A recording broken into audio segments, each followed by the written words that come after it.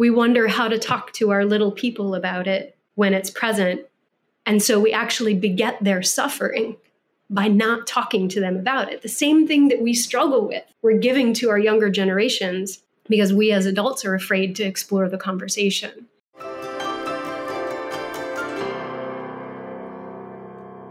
Death is what gives meaning to life. Yet it's something we often avoid talking about out of fear or discomfort. But no matter how much we try to avoid the subject, we will all have to face loss, grief, and pain at some point in our lives.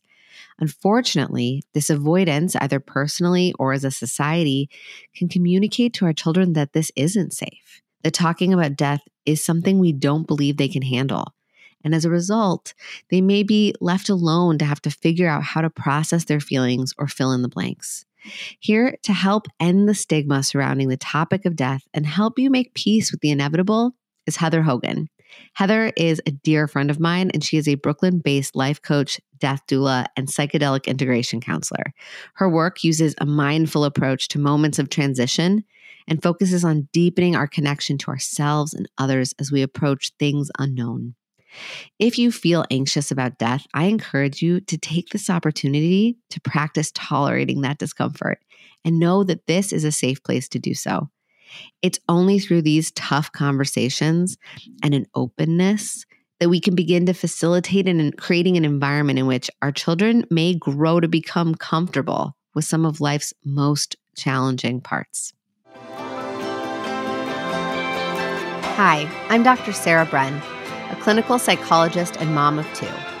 In this podcast, I've taken all of my clinical experience, current research on brain science and child psychology, and the insights I've gained on my own parenting journey, and distilled everything down into easy to understand and actionable parenting insights, so you can tune out the noise and tune into your own authentic parenting voice with confidence and calm. This is Securely Attached.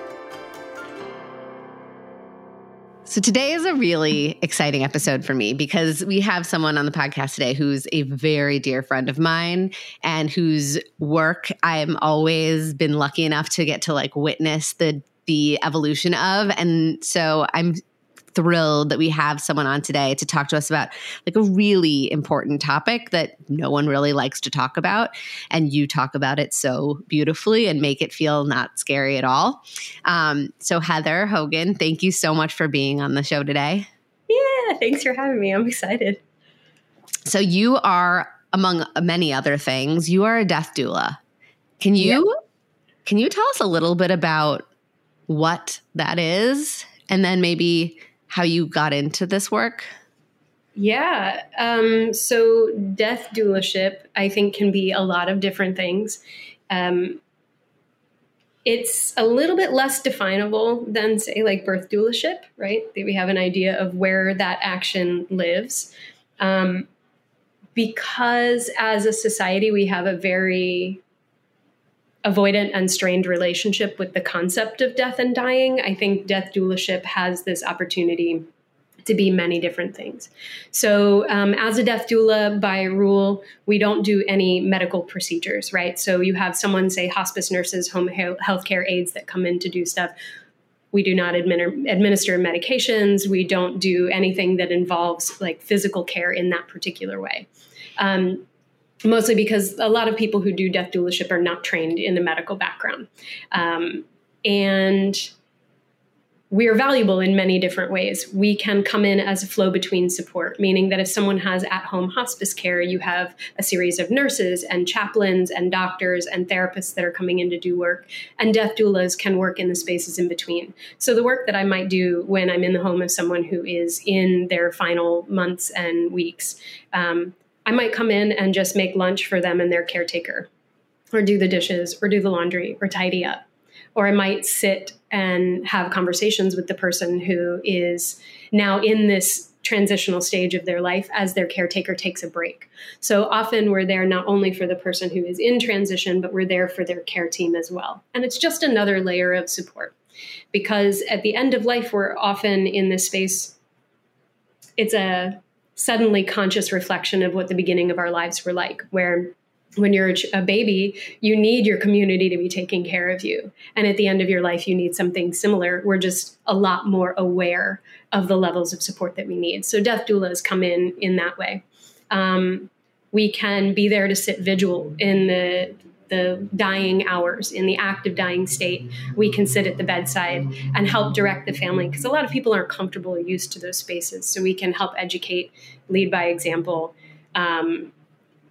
before and during death. And then after death, you might have death doulas who also perform services like washing the body, preparing a body for a home funeral. Really, I mean, it's so open. It's really hard to put into a container, but we come in, we have conversations, we assess the need. And from there, based on our own individual skill sets and the community that we as death workers have, we bring in the strength and support that families need. It's amazing because this idea that, people in this audience probably have heard of birth doulas, right? If you're listening to this podcast, chances are you're a parent. Chances are if you're a parent in this culture, that a birth doula is something that is at least been potentially something you've heard of. And very many of you probably have worked with a birth doula. And there's a lot of yin and yang, I might say, to like the work that you do. I'm wondering if that's a helpful context to think about some of this. I mean, personally, I really think it is, because I haven't had the luck of being able to be in the room when someone is being born. My closest experience was when my niece was born, and I was able to walk into the room, 10 minutes after. When Maeve was born. It was interesting. I was actually standing at the door, knocking on the door to tell my sister that I had just arrived in this blizzard. And I hear her go, "Just a minute." And I heard the baby cry. And I found out minutes later that had actually been her first cry that I happened to hear at the door. Oh, wow. So that's the closest I've been. I've been at the bedside with now, in the weeks leading up to someone's dying, with 7 or 8 different people. And I've been in the room with 4 different people in their last moments. So you find when you do this work, being with someone in the moments of their last breath is very similar to being with someone in the moments of their first, because you are standing at the same threshold of existence. Mm-hmm. And there is something that is, when someone is in labor, you cannot take your eyes away, because it is like this profound, amazing, otherworldly, unbelievably natural experience. And it's very similar to being in a death space when someone is dying. Death galvanizes your attention, and you cannot be anywhere else but there in that moment. And that's why I think it's so important that we talk about death, because life we consider, it's so joyful and it's so special, and the promise of a new baby and what that brings and what that means about our future. And the aversion that we have to death is that the future dies away, that the future is no longer there. And so when we start to examine the relationship that life and death have, we realize that talking about dying is invariably talking about living. And when we talk about living, we talk about how to increase the quality of that and the intensity and to make more joy in the moments that we have it, to be present. And nothing makes that more apparent than when a new baby comes into the world. And in the moments when you know that you're going to lose someone, life is very bright in those moments. Yeah. And I think it's so cool when we start to recognize that same level of brightness, there's a different flavor to it, but that same level of brightness of existence and the insanity and the amazing thing that it is to exist at all is present in those last breaths, just the same as it is the first. Yeah. God, I have like chills all over my body hearing you talk about this. And it's like, it's emotional. Like it's emotional even to think about it. And, chances are we all have had somebody who we've lost. Some of us have lost a lot more than just one person, or some people have had losses that like profoundly shake their world, that it never comes back fully together. And I think a lot of people don't know how to fully process that or move out of it or from it. Mm-hmm. Mm-hmm. Yeah. I mean, like I started losing people very early in my life. So the first like death that I was conscious of was when I was in 5th grade. My uncle Steve died, and I was just sort of notified that he died. Then we were at the viewing, and that was the first time that I ever saw a body in a casket. It was really bizarre. He had makeup on. He never wore makeup in his daily life. So I was like, well, this seems strange. And my cousin, who's my age, and she and I are very close, it was her dad. And she said, you can touch him if you want to. And I was like, I don't need to do that. I don't think that that's something I need. And she took my hand and put it in his hair, like ran my fingers through his hair. And it's a very core memory. I remember that. And I remember it being so scary. And I remember also being so surprised at how soft his hair was. And, and then when I was 14, my stepdad was diagnosed with lung cancer, and he died when I was 16. And those last 5 months or so, he was at home with hospice care. And when you have home hospice care, it's not like being in a hospital. You have, at your request, there will be a nurse that will come by maybe once a day. Every other day, there's someone who will come by and do, clothes changing and bathing and stuff for your loved one.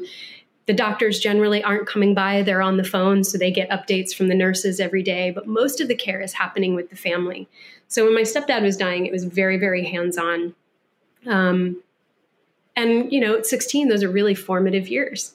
It's a very formative time in your life. There's your whole world is expanding socially, and then you have this unbelievably big thing that's happening at home that's impossible to share with people. You can't really share the gravity of what that situation is because you cannot wrap your head around it in that moment. And I was so grateful for the hospice team then, because they were very patient. There was one nurse in particular that tried to be very clear with me what was going on. Sometimes when people are getting close to death, particularly if it's something like a cancer death, it's a bit long and slow. As people are rounding the corner towards the end, they will do this thing that's called the rally, where your person who has been sick and down for quite some time will suddenly be bright, astute. They are laughing, they're up talking, they have all of this energy, and you're like, oh man, they're just really coming back from the brink. And then within 24, 48 hours, they slip into a coma and they're gone. And my stepdad had gone through this moment. Johnny had gone through this moment. And I was like, oh yeah, this is great. And the nurse was like, so I want to give you a heads up. It was a Friday afternoon. It's Friday, May 12th, 2000. She said, I want to let you know about this process because this is what we're seeing. So enjoy this time, but understand that he's not coming back from where he was. And I remember being really angry. And I remember being like, she has no idea what she's talking about. She doesn't know him. This is very clearly who he is. He's coming back. I can see it. And by 7 a.m. Saturday morning on May 13th, 2000, he died. And I had such gratitude for this woman who really tried to invite me into the reality of what was happening. And she wasn't doing it to take away my hope. She wasn't doing it to scare me. She was doing it to prepare me for what was coming, and what an unbelievable gift that was. And I remember thinking as a teenager, this has to mean something. This has to mean something. It can't have a protector, a caretaker, someone who loves you, feel like they fall off the face of the earth and have it mean nothing for the rest of your life. And because I had been in that space, because I had experienced death in its actual fashion, as it happened, I wasn't afraid to be with it after that. And so I kept finding myself by default in the room with it. My grandmother died. I was there with her. After I was married, my mother-in-law died, and I was there with her. And it just subsequently many, many, many people. So as much as people might perceive that is a traumatic experience, because it is traumatizing when you don't know what to expect. It was also a moment in my life that gave me a very clear perspective on what it means to live and what it means to care for members of your community, and to recognize that death in this way is not contagious. So there's nothing fearful about being in the room with it. And it is an unbelievable privilege to be in the space when someone's making that transition. And I think a lot of the trauma in that situation came because I was unprepared, because we didn't talk about it. Yeah. He was diagnosed. My mom, I remember I was so angry because my parents were having these conversations. And like, kids observe, you know what's going on. Like, whether you're a verbal kid at this point, whether you're aware or not, you know, you feel it. You sense what's going on. And I remember being so angry because I could tell that something was happening and nobody would tell me. And I finally sat them both down. And I was like, you have to tell me what's going on. And at this point, so I was 14, I was really angry when I found out. I was angry that they didn't tell me.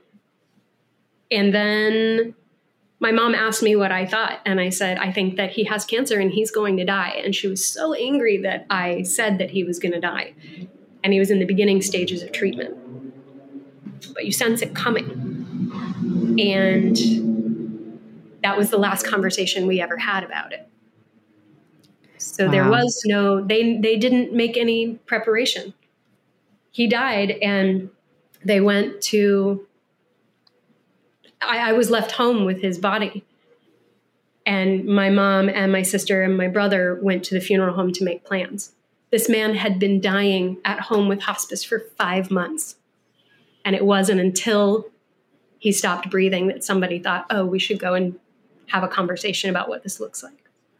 Right. So that's so wild and probably incredibly common because like we were talking about at the beginning of this conversation, like it's hard to talk about. And it's scary. And so we want to turn away. We want to avoid it.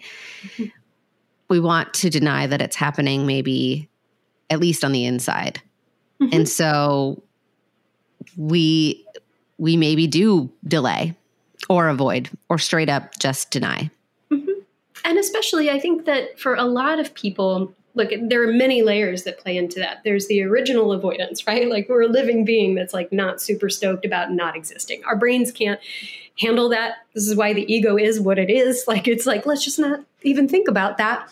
But then we have that in a larger scale in the culture. There's death denial everywhere. This is why the beauty industry is a billion-dollar industry all of the time, is because we are in denial of aging, and denial of aging is denial of death.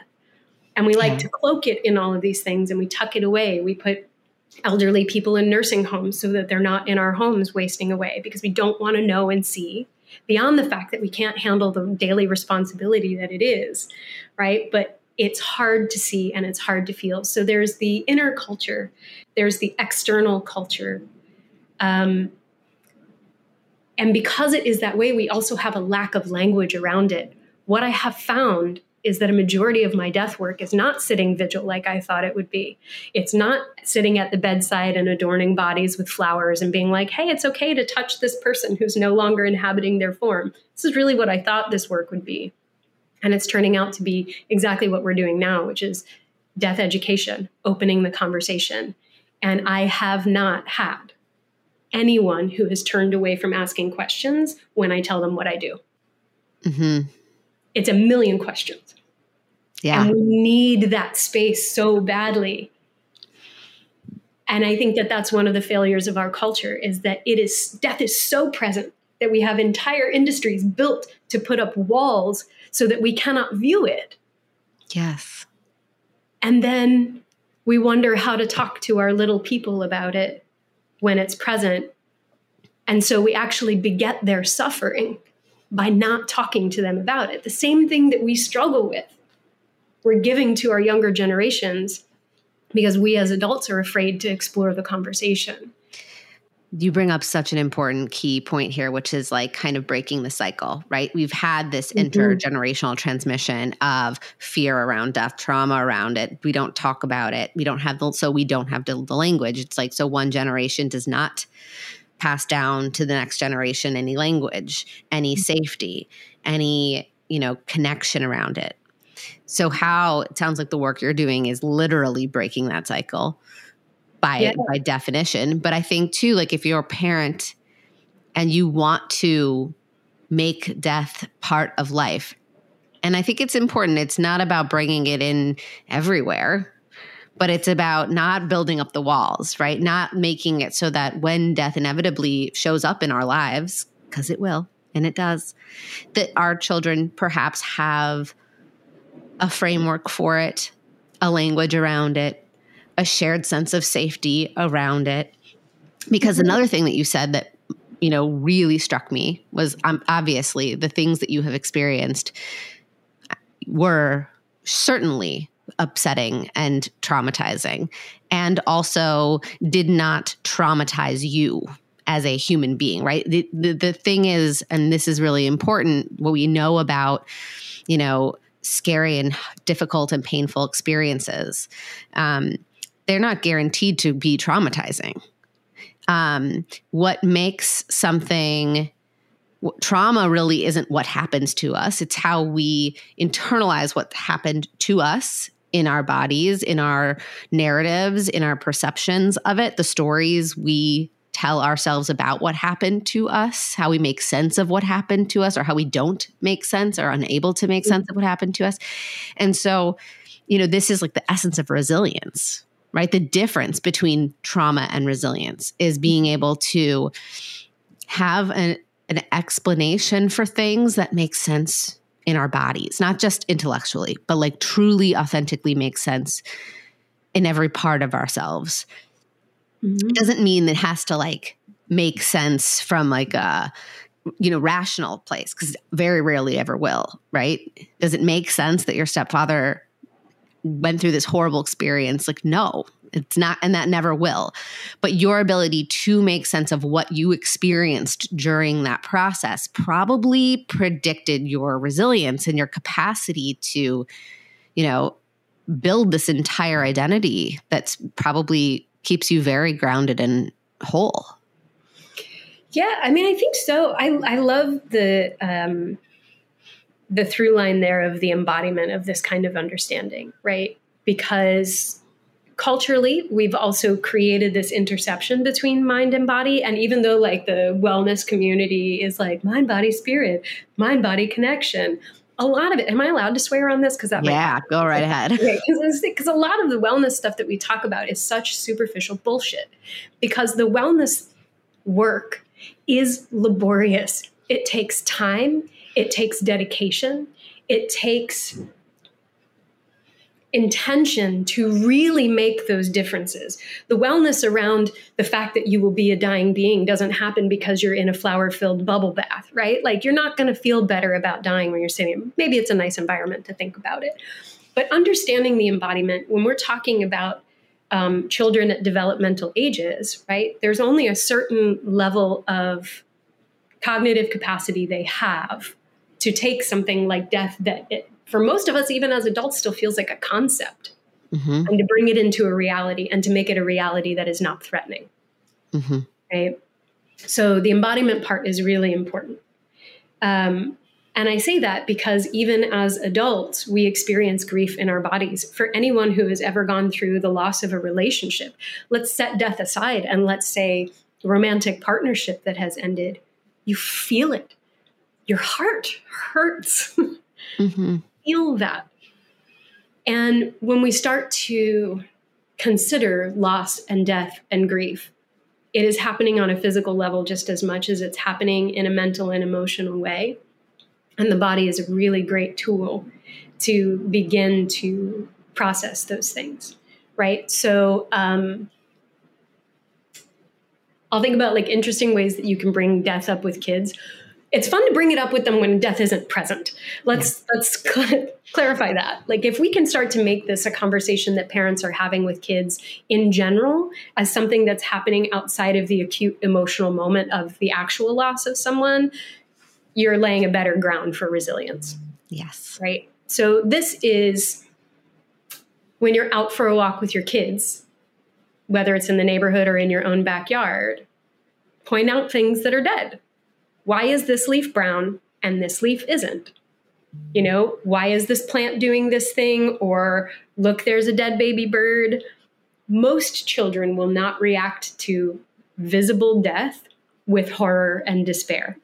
No. This is an interesting point because we often project our own learned adult fears, our trauma responses, our avoidance, our, catastrophizing, whatever it is, all the stuff that we've built up over our lives that keep us averse to death. We project that onto our children, and that's our stuff. A young child who maybe hasn't even been exposed to the concept of death doesn't have our cultural associations with it. And so when you see a baby bird that has died, fallen out of the nest, is laying on the ground, our child may feel genuine sadness about that, but not fear. Absolutely. And I think what you'll find that most of the time kids are experiencing around it is curiosity.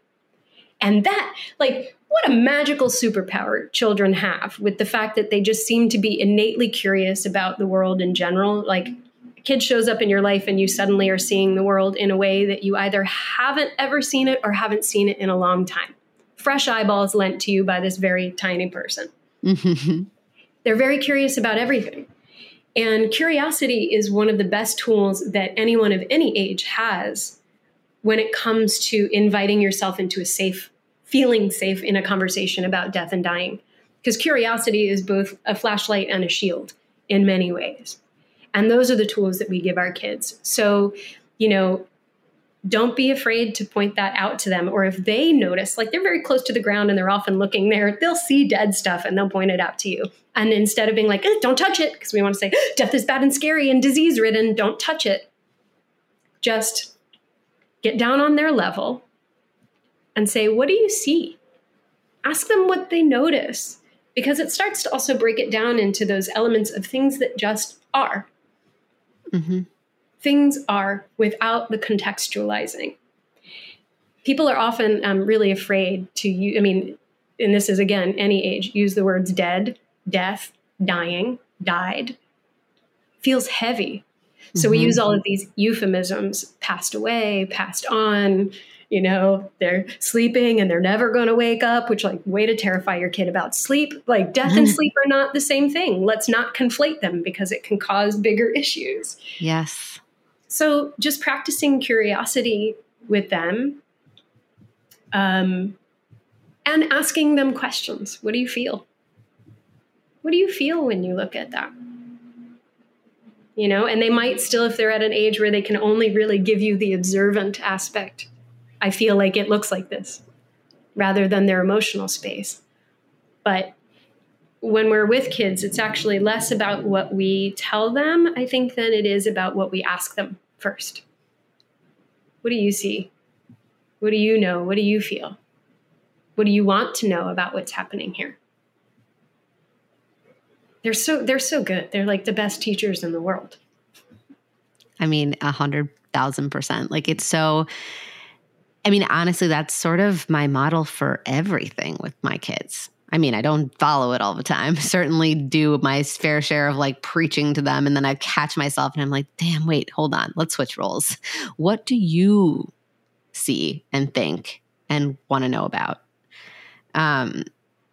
Because that I just sort of in general with parenting kind of feel like my job is not the person that fills up their empty vessel, but I'm not the teacher, I'm the detective. My job is to figure out who are these people that are totally fully themselves already, and I just need to get to know them. And I think death is a very conversations about death, asking them to bring us into their inner world versus projecting all kinds of our inner worlds onto them. An interesting thing to ask kids, right, is when they notice, because, okay, I don't know, have you've been with dead bodies before? Yes? No? Let me think about that. Well, my cat, Tom. I met him. I got to see him after. I wasn't there when he died, which was really, really hard for me. But it's mostly been pets, actually. Not, I've had loss, but I've never been able to be with the body in sort of in the moment or even really post. It's an interesting thing, right? With Tom. who, by the way, for those of you who do not know who Tom is, Tom was the most incredible cat, second maybe to Heather's cat, Eartha. But this cat was the love of my life before I, had human relationships. He was a real hero, that guy. He was a special cat. That cat had a specialness to him. But pets are amazing, right? Because we have this relationship with them that even though we talk to them, they generally don't talk back. We have this wordless existence with them that is an unbelievable connection. And you're very aware, keenly aware of the spirit that inhabits that little being. Like, they're in there. Mm-hmm. And being with them when they die and afterwards, even though, I'll ask you this. When you saw Tom's body, did you see Tom there? No. So a great question to ask kids. Where do you think we go? And they will tell you often the most hopeful, beautiful thing. And I'm of the belief that I think they've come from that place already. They're just newly arrived from that same place that we go. So to me, it always feels like they have a much better awareness. And they're not afraid because they're like, oh man, it's beautiful there. Don't even worry about it. No problem. But it is, when you have the opportunity to be with a body that is now vacant of the being that you believe inhabited it, you see that the one that you love is no longer there. You see it as this. The word vessel, I think, is very loaded in some ways, but it is a vessel. It is something that carries the essence of the people and the beings that we know. And I think it's really powerful for most people to be able to see the body of their loved one. People will avoid it because we have all of these cultural myths about death that bring our anxiety up to a level that says, I can't handle that. Mm-hmm. More often than not, people of all ages integrate death better when they've had the opportunity to be with a body, to see that the person that they love is no longer there. And, it's the difference between being with someone when they're in their dying process and you see the sort of slow evolution. You're still not with them in their death versus someone dies in a car accident and you never see them again. Mm-hmm. There's a difference in being able to integrate that into your now new reality of that person no longer existing. And so often, it's very common that people won't let children attend viewings, won't let children see the body for the fear that it will traumatize them. But what is more traumatizing than having someone that you love who's in your life disappear? Yes, I think that's so powerful and profound. And I think there are ways, again, like the concept of projection keeps coming up for me because I know that from a parental standpoint, we are so afraid of our children experiencing something that will scar them. And our fear that they may be in some way emotionally harmed by an experience seeps into the potential of that experience to, in fact, be traumatizing. Mm-hmm. So our energetic response, our fear, all the stuff that we bring into the space after someone has passed away or has died, it's tangible, and and it's there. Like, it's not to say don't do it. You can't not do it. You are going to have these feelings and these worries and these fears. But I think, like you were saying, like if we live a life with our children outside of the moment of death, entering and coming and going and all that, we can lay the groundwork for our children and for ourselves to trust that our children can handle something like this, mm-hmm. right? It's a lot of trust here and a lot of being able to see your child as a capable human being who can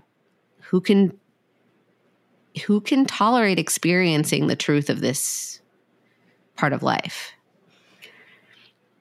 And what you're also doing by inviting them into that conversation is helping them understand that they can do that.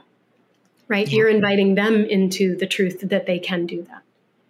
Because as parents, you are their reality. You are their model for what things are and mean. And when you can reflect back to them that wholeness, you can reflect back to them that strength. And I say that word not meaning the cultural model of strength of like stoicism. We don't cry, we don't get scared, but the strength of sitting with things being uncomfortable, things being sad, things being hard, and knowing that blue sky awareness that there is, when the clouds roll in, the clouds are there. And behind that is always the truth that everything is okay. You are okay. You are safe. This thing has changed. I think that's like the biggest reason why I advocate for healthy, well people to consider their death daily. There's a value in thinking about it once a day, every day, because it increases your gratitude for the fact that you get to live it all. That even when there's a difficult situation, it helps highlight the fact that people that you love are supporting you through that difficult time. Or a hard day, and then you come home and you have a warm chocolate chip cookie with your kids, and you're like, man, God, chocolate chip cookies are so good. Oh, it's so good to be alive in this moment. Just brings these tiny moments of beauty in life and makes them a little bit larger and makes them a little bit brighter because we're willing to talk about it. And so talking about this work or doing this work individually, I think it's a gift to everyone around you. Not only does it help you do the practical things like create a will and prepare for yourself as an individual and as a parent, because like it's not just about preparing kids when they're young. It helps to have books in their library already that they can just pick up, as much as they're reading the books about, whatever turtle or fish is doing this thing, there should also be a book about living and dying, because it can just be part of their culture and part of their, it can be in their zeitgeist from the very beginning.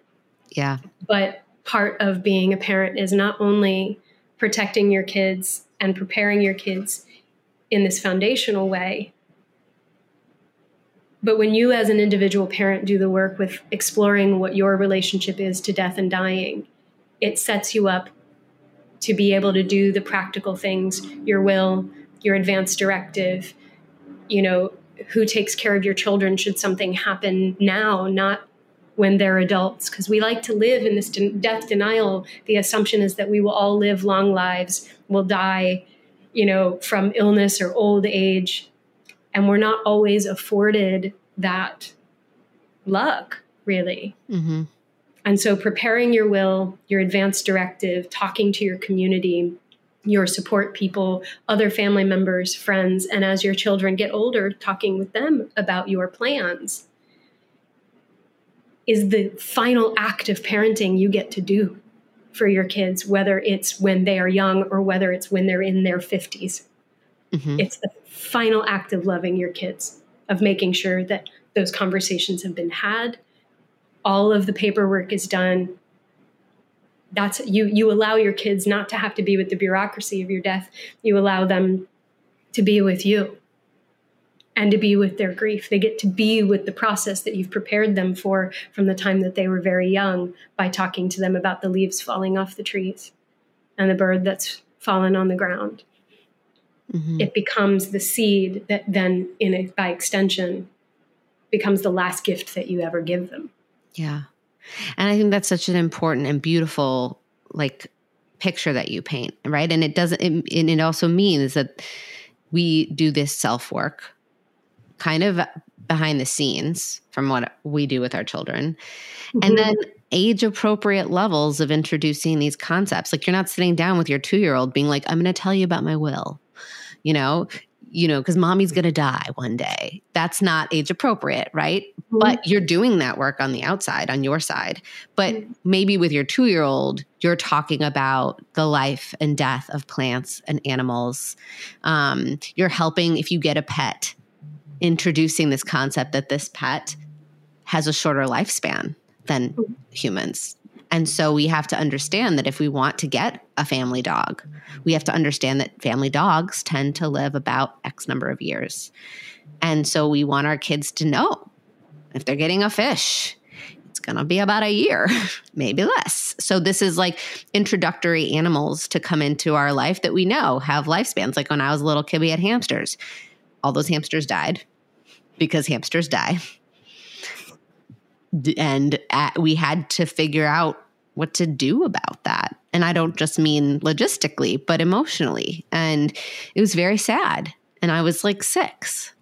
Yeah. And so we have conversations, age appropriate ones, where we introduce these concepts and we follow their lead too. Like, and we're mindful of not projecting our fears that they can't handle this, not just our fears that this is going to be hard. Because, yeah, it will be hard. But if we believe our kids could do hard things and we reflect that reality to them in the way that we show up and talk about hard things, we are implicitly downloading data into their brains that they are capable of handling hard stuff.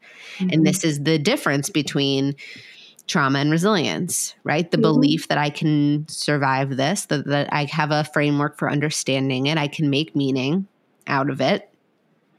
We talk about it. We don't keep secrets and hide things. And listen, I say all this knowing very full well that like parents might listen to this being like, oh no, I've done those things. I've kept the secret. I've tried to shield. I've tried to protect. Can I undo that? Do you have any thoughts about like, where do you start over perhaps in that process of talking, unveiling it a little bit? Mm-hmm.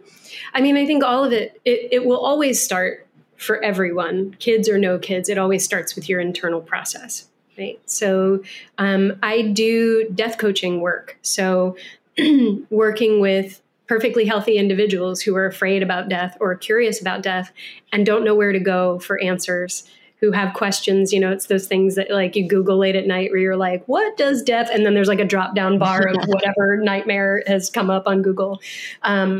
So I work with people to have those conversations. And it's great. You find that like a lot of people think they don't want to talk about it, but they need to. So yeah. It starts by just being willing to have the conversation with your own peers as an adult. And to use that, you know, flashlight and shield of curiosity to find out where you actually are with your relationship with death. One of the things that I really love to do is to challenge, where have I attached myself to a cultural belief about death that might not be true, right? Like, what do I believe? Do I actually believe that thing? Because we'll see, you know, like those elevator pitches where you think you know who you are. I'm this, or that. And then once you get down to it, we find that we're all far more complex than just our identity as, you know, mothers or therapists or, you know, like whatever titles we give ourselves. There's always this complexity underneath. And so to delude ourselves into thinking that our beliefs are not complex, that they're clear, is the first game to play with ourselves. I love that. And then I think you just practice honesty with your kids. Again, developmentally age appropriate honesty with them of, you know, I didn't know how to talk to you about this. Let's try it. So I'll give you an example. Years and years and years ago, I was dating somebody. We went to his family trip to the Outer Banks, and he had 3-year-old twin nieces, beautiful, lovely girls. It's the first time I'm hanging out with them. We're out on the beach and we're walking around and, you know, we're picking up shells and we're, you know, picking up all the little baby clams that are coming in on the shore and digging around and all of this stuff. And then I look over and one of the girls goes, Heather, look at this cool shell. And I go over and it's a dead crab. And I immediately panicked because I wasn't this time doing this work. I hadn't done this yet. I hadn't been around kids. I hadn't talked to them about death. And I was like, oh, God, I don't know what to do. I should not say that it is dead. Should I say that it's dead? Do they know that things die? Like rapid fire, these questions come up. And I go, okay, don't touch it. And they were like, okay. And I was like, let's look at it from here. And we looked at it and I was like, okay. I said, so I think you might be sunbathing because it was like on its back with its arms out. And I was like, so let's not. And they were like, okay, no questions. They had no issue with it. And then I talked to their mom after. I was like, I'm sorry, I didn't know if I was supposed to say something. And I've reflected on that moment so much, because if I had had the tools then that I have now, we could have had a very pleasant conversation about death right there, and then moved right back on to picking up shells, and it would have been a non-issue. So I think as parents, that allowing yourself to be fallible in the way that you protect your children and let them know that you are, of like, I had no idea how to talk to you about this. And that's good at any age. And you said, like, we take their guidance on stuff, because they'll let you know. In February of 2020, my sister's mother-in-law was dying, and I was there. And at the time, my nieces were 4 and 6. And the oldest one, Maeve, wanted nothing to do with this experience. Carol, who was dying, was in a hospital bed in the basement in this beautiful living room, a lovely warm space where the family had hung out and played, And we would tell Maeve, you should come downstairs. And they called her Toogie. We were like, you should spend some time with Toogie. But the experience was a little bit scary for her. Toogie was not as Toogie had always been. And so she would sort of cross her arms over her chest and go, I don't want to, I'm going to stay up here. Or I want to go do this. Or she would immediately turn the conversation. She wanted to take you and show you something in her room. Mm-hmm. She was really avoidant. She didn't want to be around it. Nuala, who was 4 years old, would walk right in and shove a chair up next to the hospital bed, climb up on it, get halfway on the bed, and rub Toogie's shoulder. And I sat there with her, and I said, Nuala, at this point, Carol was already in a coma. And I said, you can talk to Toogie. She can hear you, but she's probably not going to say anything back, because her body's starting to get very tired, and she doesn't have the energy, when you get really, really tired. And she just sat there rubbing Carol's shoulder, and she said, hi, Toogie, it's me, Nuala, like as if she were on the phone with her, and then touched her and just said, you look so pretty, which was all Carol ever wanted to hear in her life, was how beautiful she was. And Nuala, 4 years old, turned to me and she said, doesn't she look so pretty? I said, she does. And she sat there and twirled her hair and just sat with her grandmother, who was in an unconscious state of dying. Carol died about 15 hours later. And Nuala would periodically just come back in. I'd sit in the chair, and Nuala would stand next to the bed and lean against it and just prop her little hand up and just pat Toogie's hand while she was talking to me about something else. Completely unfazed. Yeah. Where Maeve had no interest in being there, and we just allowed her to make those choices for herself. Mm-hmm. Carol died in the middle of the night. She died 4 minutes to midnight. And the question was, do we keep her body here and let the girls say goodbye in the morning? Or do we call hospice now and have them remove the body now? And again, this was before I had done this training. And I'm perfectly fine and comfortable being around bodies.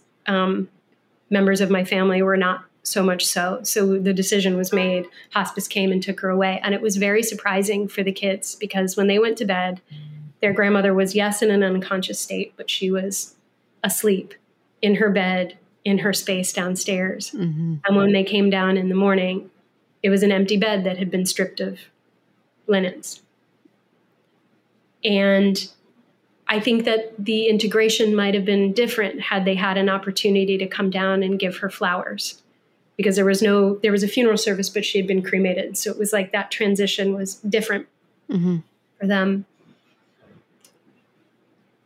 But she died. And the following day, we went out as a family to Old Town Alexandria, just walking around. And it's a Saturday. It's busy, Friday. And Nuala and I are walking, and we're looking at people on the street, and there's bands playing. And she just takes my hand, and she goes, Aunt Heather. I said, yes, Nuala. She said, Toogie died. I said, she did die. She goes, yeah. I said, how do you feel about that? She said, I'm sad. I said, yeah. She said, I love her. I said, I know you do. I loved her too. And then we were just walking for a second, and she goes, I want some pizza. And it was like, just like that. She was able to share. She was able to tell me where she was with it. She brought it back up when she needed to talk about it. You make yourself available. Mm-hmm. It's easy as that. Yeah. And it's interesting too, because I think it's really important, it just happened to be so, but it's important to point out the difference between Maeve and Tula, because both are okay and both make sense. And neither are dangerous and neither are bad and neither are right. And so it's like, if we have a child who we're inviting into this process who says, I don't want this. I'm not here for that. I'm not ready for that. We really want to follow their lead. And if we have a child who's like 2 feet in, just sitting on grandma's lap as she passes away, we don't want to be scared about that either. And we want to follow that child's lead and trust that they're doing what they are comfortable doing and give them information as they go, right? We don't want to let them get so far ahead of us that we can't guide them. But we want, that's that hospice nurse that was preparing you for your stepfather's death, right? You need a guide. It doesn't have to be a death doula. It's wonderful if it is, but it can be a parent, right? We need to be able to say, hey, this is what's coming. Let me help you be ready for this. Yeah. But for the Maeves out there who are like, I'm not ready to go here. That's so okay. And it's also not a sign that they can't handle death. Correct. What they're showing you is where they are and the importance of respecting that and not directing that, I think, as an adult in their life in any way. And this extends to their adult community, because people are going to say, oh, don't be sad, they're in a better place. All of the bullshit stuff that people tell you when you're grieving. And as someone who has experienced death, and you're sitting there and you're like, that someone's intention when they say those things is loving. They're coming from a place they don't want to see you in pain. They want to offer you something that eases your heart in that moment. And you still feel the absurdity of what they're saying in that moment. And kids don't have that awareness. And so it is a gift to them to be able to just ask them where they are and let them know that you're there. And you can check in on that conversation, right? Because grief then happens, and the grief is an entirely different conversation, and learning to look for signs of complex grief. You do not have to be a death professional to talk about death and dying. And I think that that's one of the most, if anybody walks away with anything from this, it is that. Death happens to everyone, whether it's your environment or your own. You don't need a death doula. It is valuable and important to have, because we have steeped ourselves in the world of helping people navigate this. And the goal of this is each one teach one. Death has been taken out of our homes in many different ways. Most people die in hospitals, and that's not where they want to be. If you ask most people where they want to die at home in their own beds with their loved ones around. And culturally, we don't know how to do that for people. So when we do that work and we're willing to have these conversations, we start to create a very necessary relationship with death. We don't outsource it so much anymore. And I mean, kids are masters of doing it. They really are. They're really incredible. I don't think that Maeve has been detrimentally impacted by the loss of her grandmother. She's now aware. She's integrated it. She knows that it's part of life. She just has a composition that doesn't need or want to be in that space to be able to embody that awareness, where Nuala's like, all right, well, let's just snuggle right up with it. And that's what she needs and wants for her process. Right, which is also really an important point. Individual differences. Everybody, we don't want to project our own stuff onto our kids, but we also have to recognize that every single human being in this world is going to have their own unique relationship to these ideas and tolerance for it and temperament and style of how they integrate. So the goal isn't to make someone integrate the narrative of death. The goal is to trust that someone is inherently capable of integrating death and the story of the death at their own pace, in their own way. And that with that trust reduces our anxiety, which is then communicating less anxiety around death in general, more of a sense of safety around death to our children. And that communication of safety, that implicit communication of safety, is going to lead to the integration. Yeah. And I think that when if you think about energetically what happens when you're anxious is how tight and how oftentimes kind of prickly that energy is. And it telegraphs this, I'm inaccessible in this moment. Safety with me in this moment is not available. And so when you can center your own experience around death and dying, your very existence becomes an invitation for safety for the people around you. So it's like, that's that layer of having done it. And a very important point that you made earlier is that there's no wrong way to do this. Meaning the relationship that we as individuals and therefore children have with death and dying and all of the sort of aspects of it, that there is no wrong way to deal with death and there is no wrong way to grieve. Because this idea of some sort of normalcy bell curve around this is such an absurd concept. There are certainly healthier ways, meaning ways that bring us resiliency and integration that allow us to move on. And that's the same with any kind of trauma or traumatic experience. But being really mindful about how often we're also housing judgment about death and dying, which is why that adult individual exploration is really important. What's a good death? What's a bad death? What's good grieving? What's bad grieving? Because culturally, we do not have a good conversation around grief.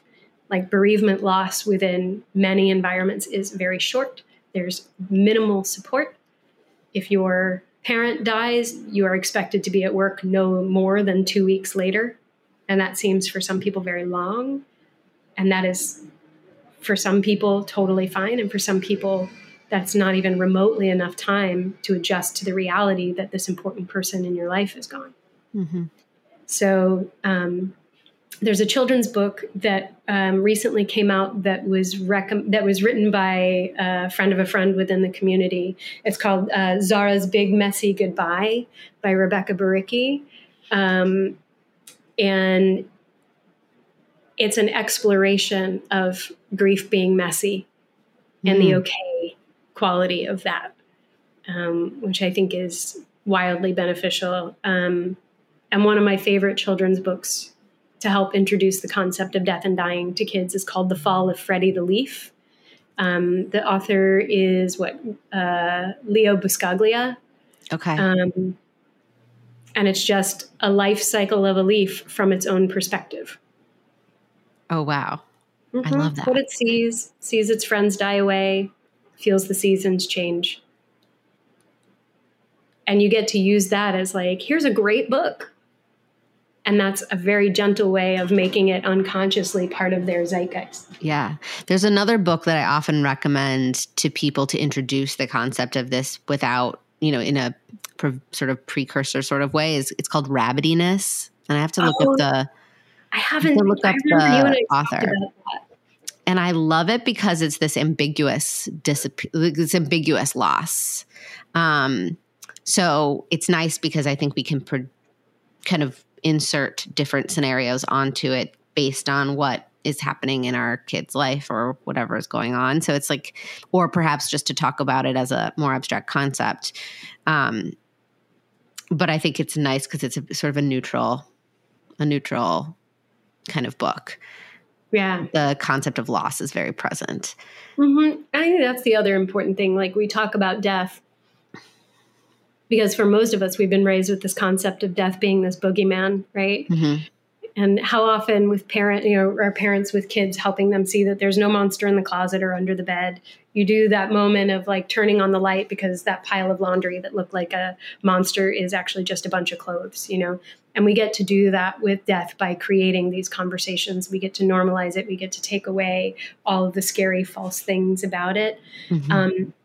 But I think that's so important to recognize too, that grief and loss happen in many different ways. It can be moving out of a childhood home, or changing schools, or losing a friendship when you're in your preteen years. Those years where those relationships are so intense and so intimate and so personal, and something shifts within their social network, and suddenly that's gone. Having conversations with them at that age, because grief is very present there. Heartbreak is present there. Yeah. And so when we teach kids to allow that kind of loss as part of their reality, I think that that's when we actually are giving them the room to lessen the sharpness of the impact. Yeah. The lesson will still be there. They'll still learn. They'll still be able to incorporate it, but it might not be something they think about every day, because they've been given the freedom to talk about it while it's happening. Yeah, 100%. Gosh, this is such an important conversation, and I'm so grateful that you had it with me, because I love talking to you about everything, life, and now also death. If people want to learn more about the work that you do, get in touch with you, how can they connect with you? So I have my website, which is wisdomandsage.com. And there people can sign up for coaching sessions. And they'll see also that there's a section there that says integration. It's because I also do work as a psychedelic integration counselor. So people who have had those profound experiences of touching something that's not quite, it doesn't feel embodied in this reality, helping people make sense of that afterwards. And I share that, one, because you'll see it, and two, because it's the exact same exploration, talking about death, talking about these altered states of reality, because when we're grieving, when we're in a place of loss, we are in an altered state. And how do we navigate that? So people can book individual sessions with me there. I'm going to start creating some community offerings, some workshops around death and dying, so that we can do these contemplations together. We can be in community with it. And then they can also email me, heather@wisdomandsage.com, or find me on Instagram @wisdomandsage. Amazing. And if you do, when you get those community offerings going, send me the info and I will share it out with our community, because that's clearly, as we have discovered today, critical and people need guidance around it. This isn't easy information to find. No, and I'm so excited that you can start to see, once this is in your mind, the conversation about death. I think it's one of those things where you start to realize that everyone's talking about it. It's like when you never heard of the cronut, and then suddenly that you never didn't hear about it, everyone was talking about it, and now it's gone. It's exactly that same time. This is happening with death right now, that in a post-quarantine pandemic era, many people are in need. Yes. So it's my favorite thing to talk about, because when we talk about death, we talk about life, and what better thing to talk about? Yeah. No, I'm walking away from this conversation, certainly not feeling scared or anxious, but feeling really grateful and really grounded. So clearly there's a physiological benefit, I believe, from having these conversations, and no reason why our kids wouldn't benefit too. Mm-hmm. Thank you so much for coming on. I'm so grateful. Thank you for having me.